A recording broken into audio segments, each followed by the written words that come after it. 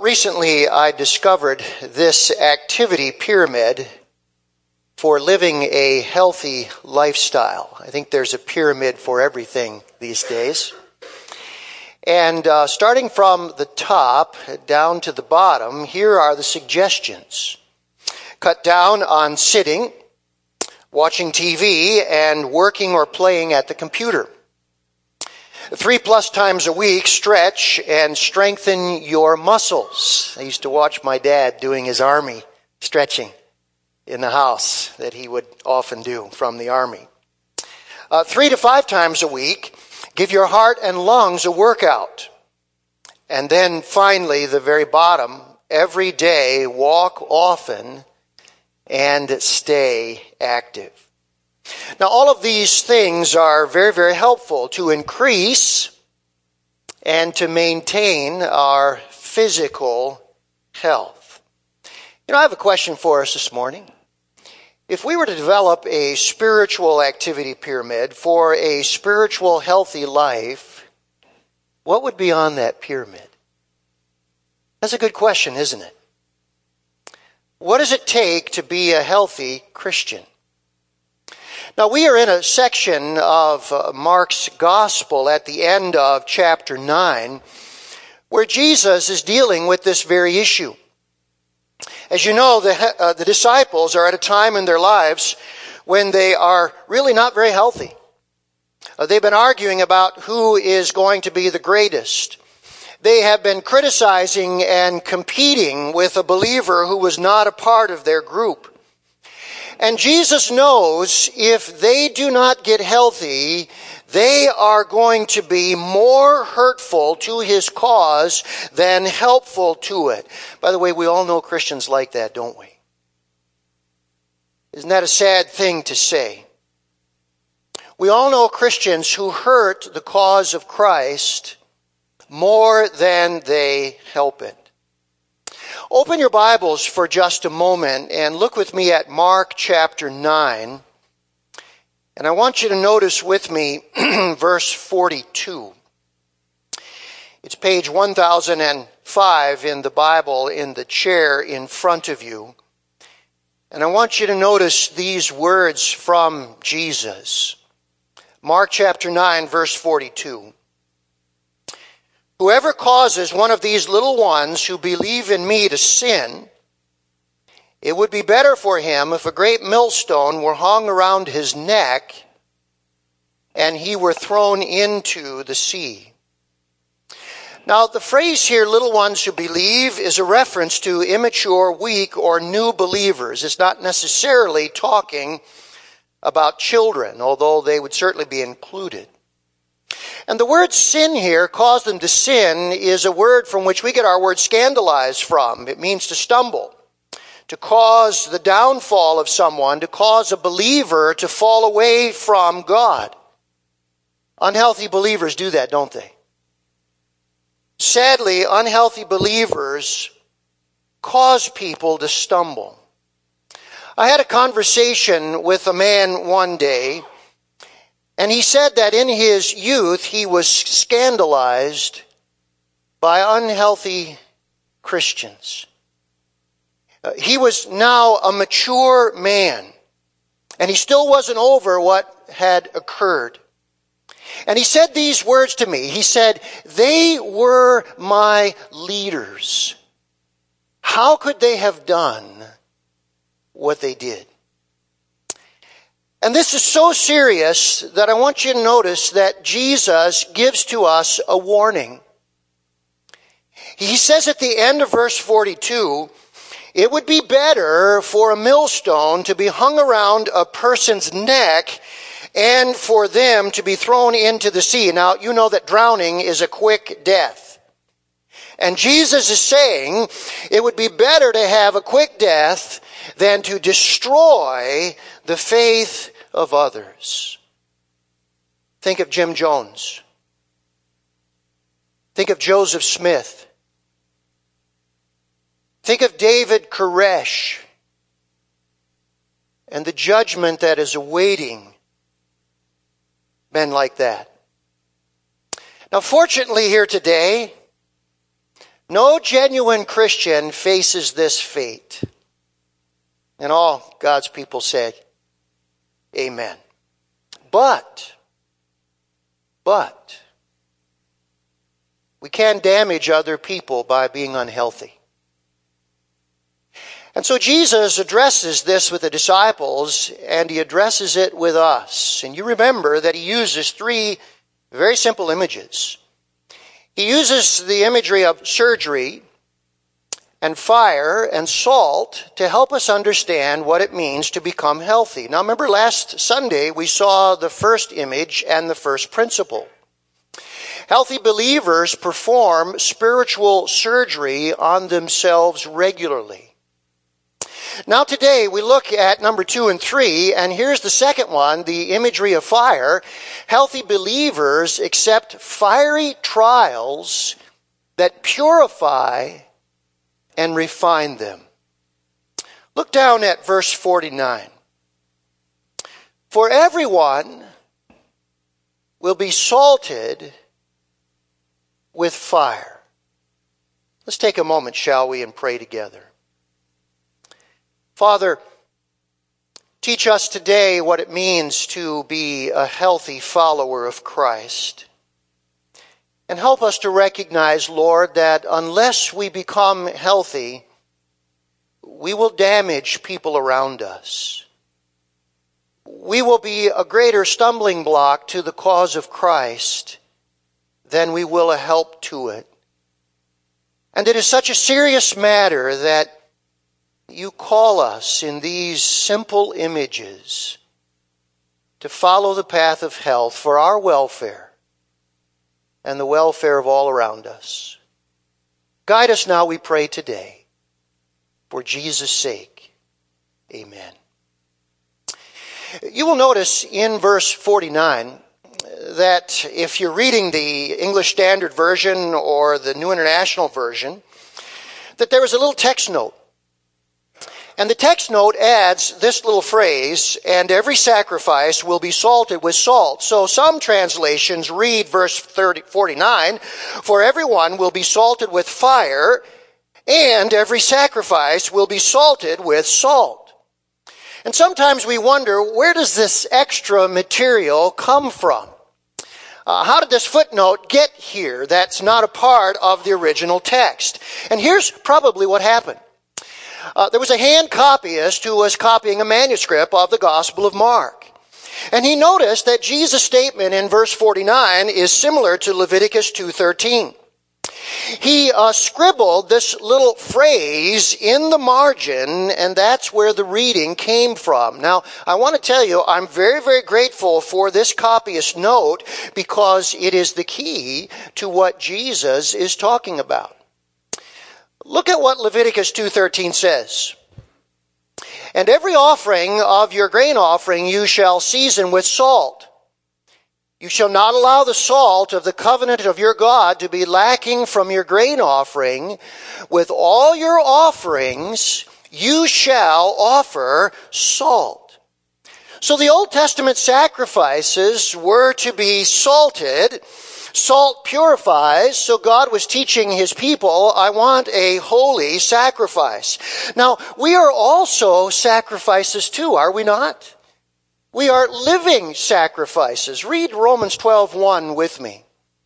Therefore, I urge you, brothers, in view of God's mercy, offer your bodies as living sacrifices, holy and pleasing to God. This is your spiritual act of worship. You see, God wants us to be pure as well. He wants us to be holy and pleasing to him. And so he says, for that to happen, we need to be salted so we can be pure. Now, did you notice what Jesus said the salt is here? He said the salt is fire. In the Bible, what does fire often refer to? It often refers to trials, doesn't it? In fact, Peter is probably the one who shared with Mark this saying of Jesus. And you remember what Peter said in his first letter. He said, "Don't be surprised when fiery trials come your way." Now notice then what an interesting comparison Jesus is making between verses 48 and 49. Verse 48, Jesus is saying unbelievers will face the fires of hell. Believers will never face that judgment. But before we enter into heaven, verse 49, we must go through the fires of suffering. So what does Jesus mean here? He means accept the trials. That's what he's saying. Don't reject them. Do not become bitter towards God because of the trials that he brings your way. Let those trials salt you. Let them teach you. Let them refine you. Let them make you stronger and purer. Do we want to be pure? Remember what the Bible says about Jesus? He was holy, innocent, and undefiled. And that's God's purpose for every one of us. God wants every one of us to be holy, innocent, and undefiled. And so what he does is he salts our lives with fiery trials so that we might be purified. Many years ago, after a funeral service that I conducted, a lady met me in the parking lot. And with a big smile on her face, she said to me, "Thank you for your message in that funeral service." She said, "Every one of us needs to do exactly what you said to let Jesus into our lives." And I said to her, "Are you a Christian?" This is what she said. She said, "Yes, I've been through many hard experiences in my Christian life, but I would never blame God." She said, "I've learned so much. In fact," she said, "now I thank God for those experiences." And as she spoke to me, there was a joy in her life that was attractive, appealing. It was the joy of somebody who through trials was becoming a living sacrifice and therefore was pleasing and living a holy life unto God. And here's what our Lord is saying to us. If we accept the fire, submit to it, and let it teach us, it will lead us to spiritual health. You see, through the fire comes pure gold, deeper maturity, stronger character, new understanding, purity of life, and closeness to God. And you know what happens when we have those characteristics in our life? People like that do not cause other people to stumble. They don't. And so Jesus is saying to us, accept the fiery trials that God brings your way, because his design is that they will purify you and refine you. Now let's look at the third image this morning. Image number 3 is the image of salt. And here we learn that healthy believers retain their Christian flavor. They retain their Christian flavor. By the way, this is a very interesting pattern in Jesus' teaching. He uses a word from the previous word to introduce the next subject. And then he uses a word from that previous word to introduce the next subject. So in verse 49, he says, everyone will be salted with fire. And then in verse 50, he picks up on this word salt, and notice what he says. Salt is good. But as the salt has lost its saltiness, how will you make it salty again? Have salt in yourselves, and be at peace with one another. Now when Jesus says here, salt is good, salt was one of the most important seasonings in the ancient world. In fact, the rabbis considered salt to be necessary for life. In one of their wisdom sayings, they wrote this: the world cannot survive without salt. And now Jesus is comparing believers to salt. Previously, he had compared fiery trials to salt, but now he compares us to salt. Let me ask you this morning, if you were to answer this question, what are the basic uses of salt? What would you say they are? Well, let me give you the two of them. Number one, salt is designed to give flavor. Salt is designed to give flavor. I'd like to invite you over to breakfast tomorrow morning. We're going to have hard-boiled eggs. Oh, by the way, we're out of salt.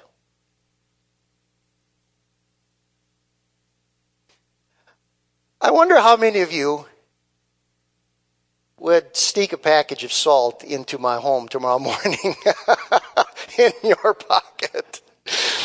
Oh, hard-boiled eggs without salt. That's bland. Now, what's Jesus saying then? Believers bring flavor to a dying world. We know the world is a wicked, evil, very selfish place. But think about the things that we bring. We bring love. And boy, is that tasty. Jesus talks about at the end of this verse, peace. We bring peace, and that's delicious. As Christians, we bring kindness. And boy, does that really turn our taste buds. And we bring holiness. And man, is that attractive. I was always surprised in my younger years. They would come out every year with this list of the most admired men and then the most admired women in America. And it always amazed me, in the top 10 list, usually up near the top was Billy Graham. He was always on that list. And even non-believers admired him and would seek his opinion because he had so much flavor in his life. See, he had the salt that Jesus is talking about. Here's the second thing. Second basic use of salt is it preserves freshness. It preserves freshness.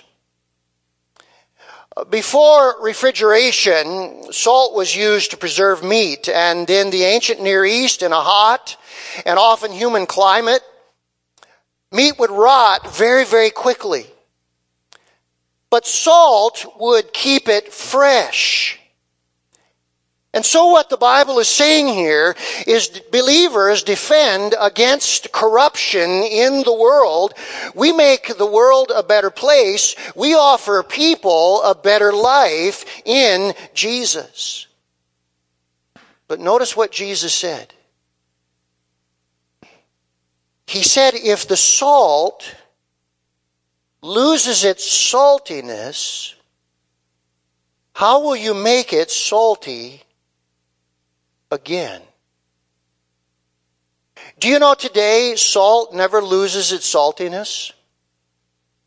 The reason is because it's refined, and we can take a salt shaker like that and put it on a shelf for months and months and months, never use it, pull it down, and it will still be salty because it is pure salt. But the salt in Jesus' day, It came from the Dead Sea. In fact, here are salt crystals forming on the Dead Sea to this very, very day. And because the salt from this region was unrefined, it had impurities. And here's what could happen. It could deteriorate, and it would leave behind a tasteless residue. It looked like salt, but it was absolutely tasteless. Now then, notice what Jesus is saying. The same can happen to Christians. We can lose our flavor and have no preserving effect. I don't know if I've mentioned before, but Pastor Tony Evans was a professor of mine when I was in seminary. And one day I heard him say this: the problem in America is not getting non-believers to live right. The problem in America is getting believers to live right. And that's really what Jesus is driving at. We are the ones who have the flavor. We have the salt. If we lose that flavor, what chance does the world have? So when Jesus says here in verse 50, have salt in yourself, he is talking about our relationship to him. He is the source of our flavor. He is saying we are to maintain a vital walk with him. In fact, this is very much similar to what Jesus said in the image of the vine and the branches in John 15. Let's read this together, because it's very much what Jesus is saying when he says, have salt in yourselves. Join me as we read this. I am the vine. You are the branches. If you remain in me, and I in you, you will bear much fruit. Apart from me, you can do nothing. Do you know what we could say in the image of the salt? If you remain in me and I remain in you, you will have much flavor. You will be a preserving person in a corrupt world. Because apart from me, you can do nothing. Now, this vital walk with Jesus that he's talking about, we have already seen in Mark's gospel. Right before chapter 9, Jesus said these things. He said, follow me. Learn from me and obey me. Trust and obey, as we sang earlier. He said, deny yourself. Put the priorities of Jesus in front of the priorities of the world. And then he said, take up your cross. Be willing to suffer for your allegiance to me. Did you notice the result in verse 50? What happens if you do this? You will be at peace with one another. This was the very thing at this time the disciples were lacking. You see, Christians who are maintaining their saltiness, they're not quarrelsome people. They're not arguing about who is the greatest. They're not critical or competing with people who are not a part of their group or use their particular translation. People like this who are retaining their flavor don't put a stumbling block in front of others that turns them away from God. You see, peace is promoted by those who walk with Jesus and are promoting and living for his interests. By the way, did you notice that Jesus' half-brother James picked up on this? And he said that peace amongst God's people is one of the chief characteristics of believers who are retaining their salt. He said in James 3:13, a harvest of righteousness is sown in peace by those who make peace. Very same thing that Jesus is teaching. Very same thing. One Saturday morning, I called a Christian friend of mine on the phone. And his little daughter answered the phone. And when I asked for her father, the little daughter said this to me. Daddy is spending time with Jesus. He can't come to the phone right now. He'll call you back. Click.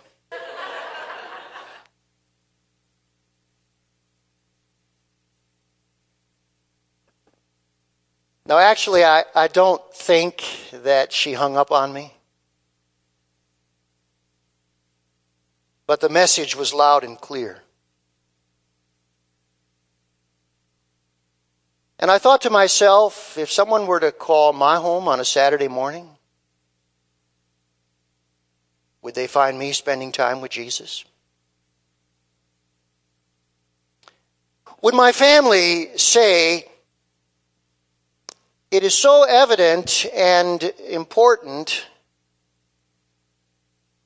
that he can't answer the phone right now?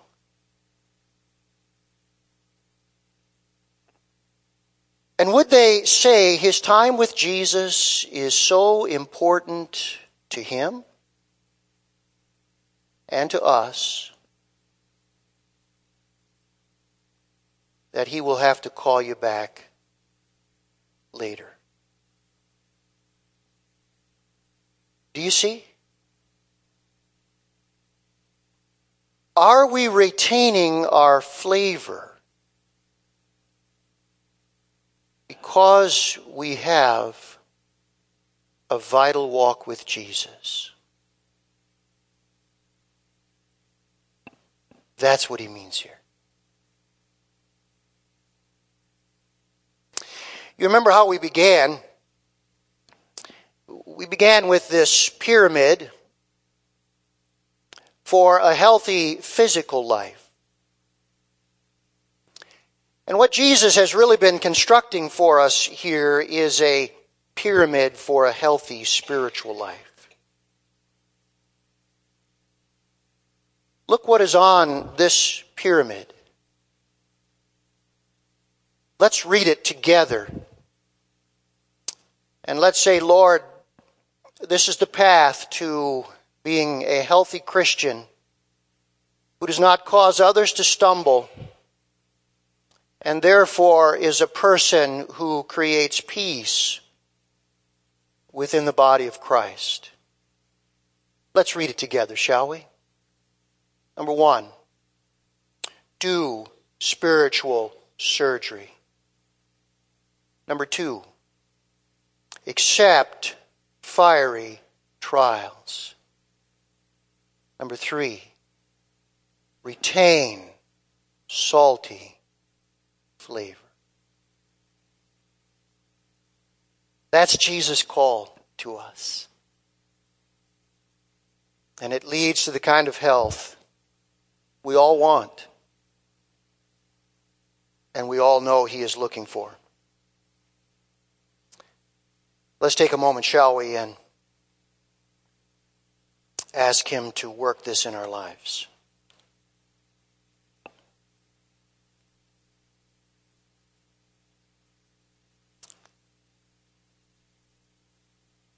As our heads are bowed and our eyes are closed, I've been a pastor long enough to know that these are blind spots in our lives. They have been blind spots in my life from time to time. And I have observed them as blind spots in the lives of God's people over and over. Some of us today need to do spiritual surgery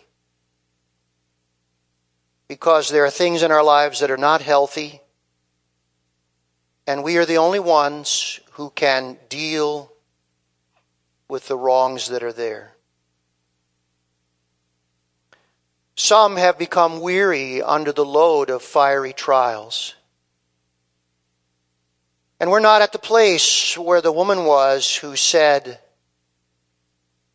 I don't blame God for them. I've learned so much. In fact, I now thank God for those experiences. And then others of us have taken a vital walk with Jesus for granted.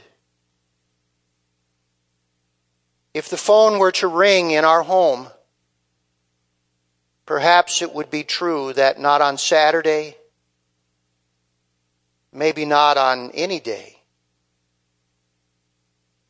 would our family say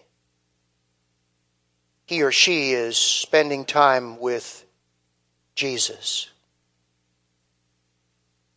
And so I don't know where the blind spot might be in your life, but I know this. These are actions that Jesus is calling us to. And by the power of the Holy Spirit within us, who has liberated us so that we can follow after Christ, we have trusted, and now we can obey. If we don't do something about these things, we will be unhealthy. And God forbid that in our unhealthy condition we should cause someone else to stumble so that they would turn away from God because of what they've seen in us.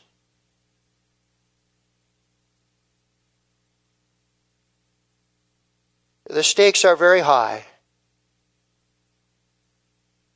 because they have to do with our spiritual health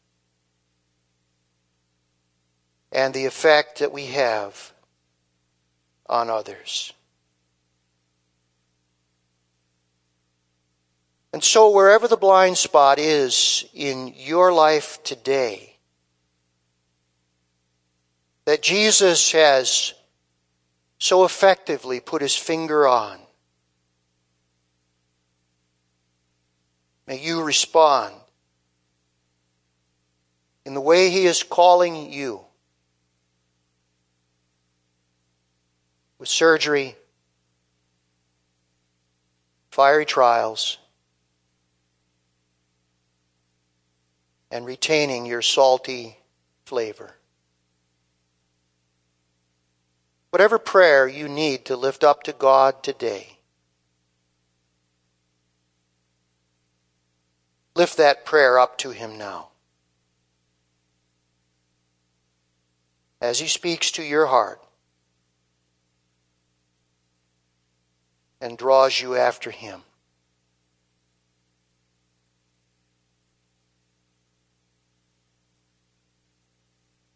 Lord, forgive us today for the times in our lives when we have not been following the path to true spiritual health. Forgive us, Lord, for focusing our attention on other ways to be a healthy person, but ignoring the things that are essential to be a healthy Christian. And thank you, dear Savior, for your great patience with the disciples. You knew at this point in their lives they were not ready to take over the direction of your church. You knew they needed instruction. You knew they needed challenge. They even needed warning. So they would grow to be the men that we see in the book of Acts. And you have the same design and purpose for us. For the work of your church is ongoing to this very day, and we are part of it. And we desire to be your healthy followers. Lord, come and change us today. Make us different. Thank you for the great blessing of being together and learning from your word. For Jesus' sake we pray.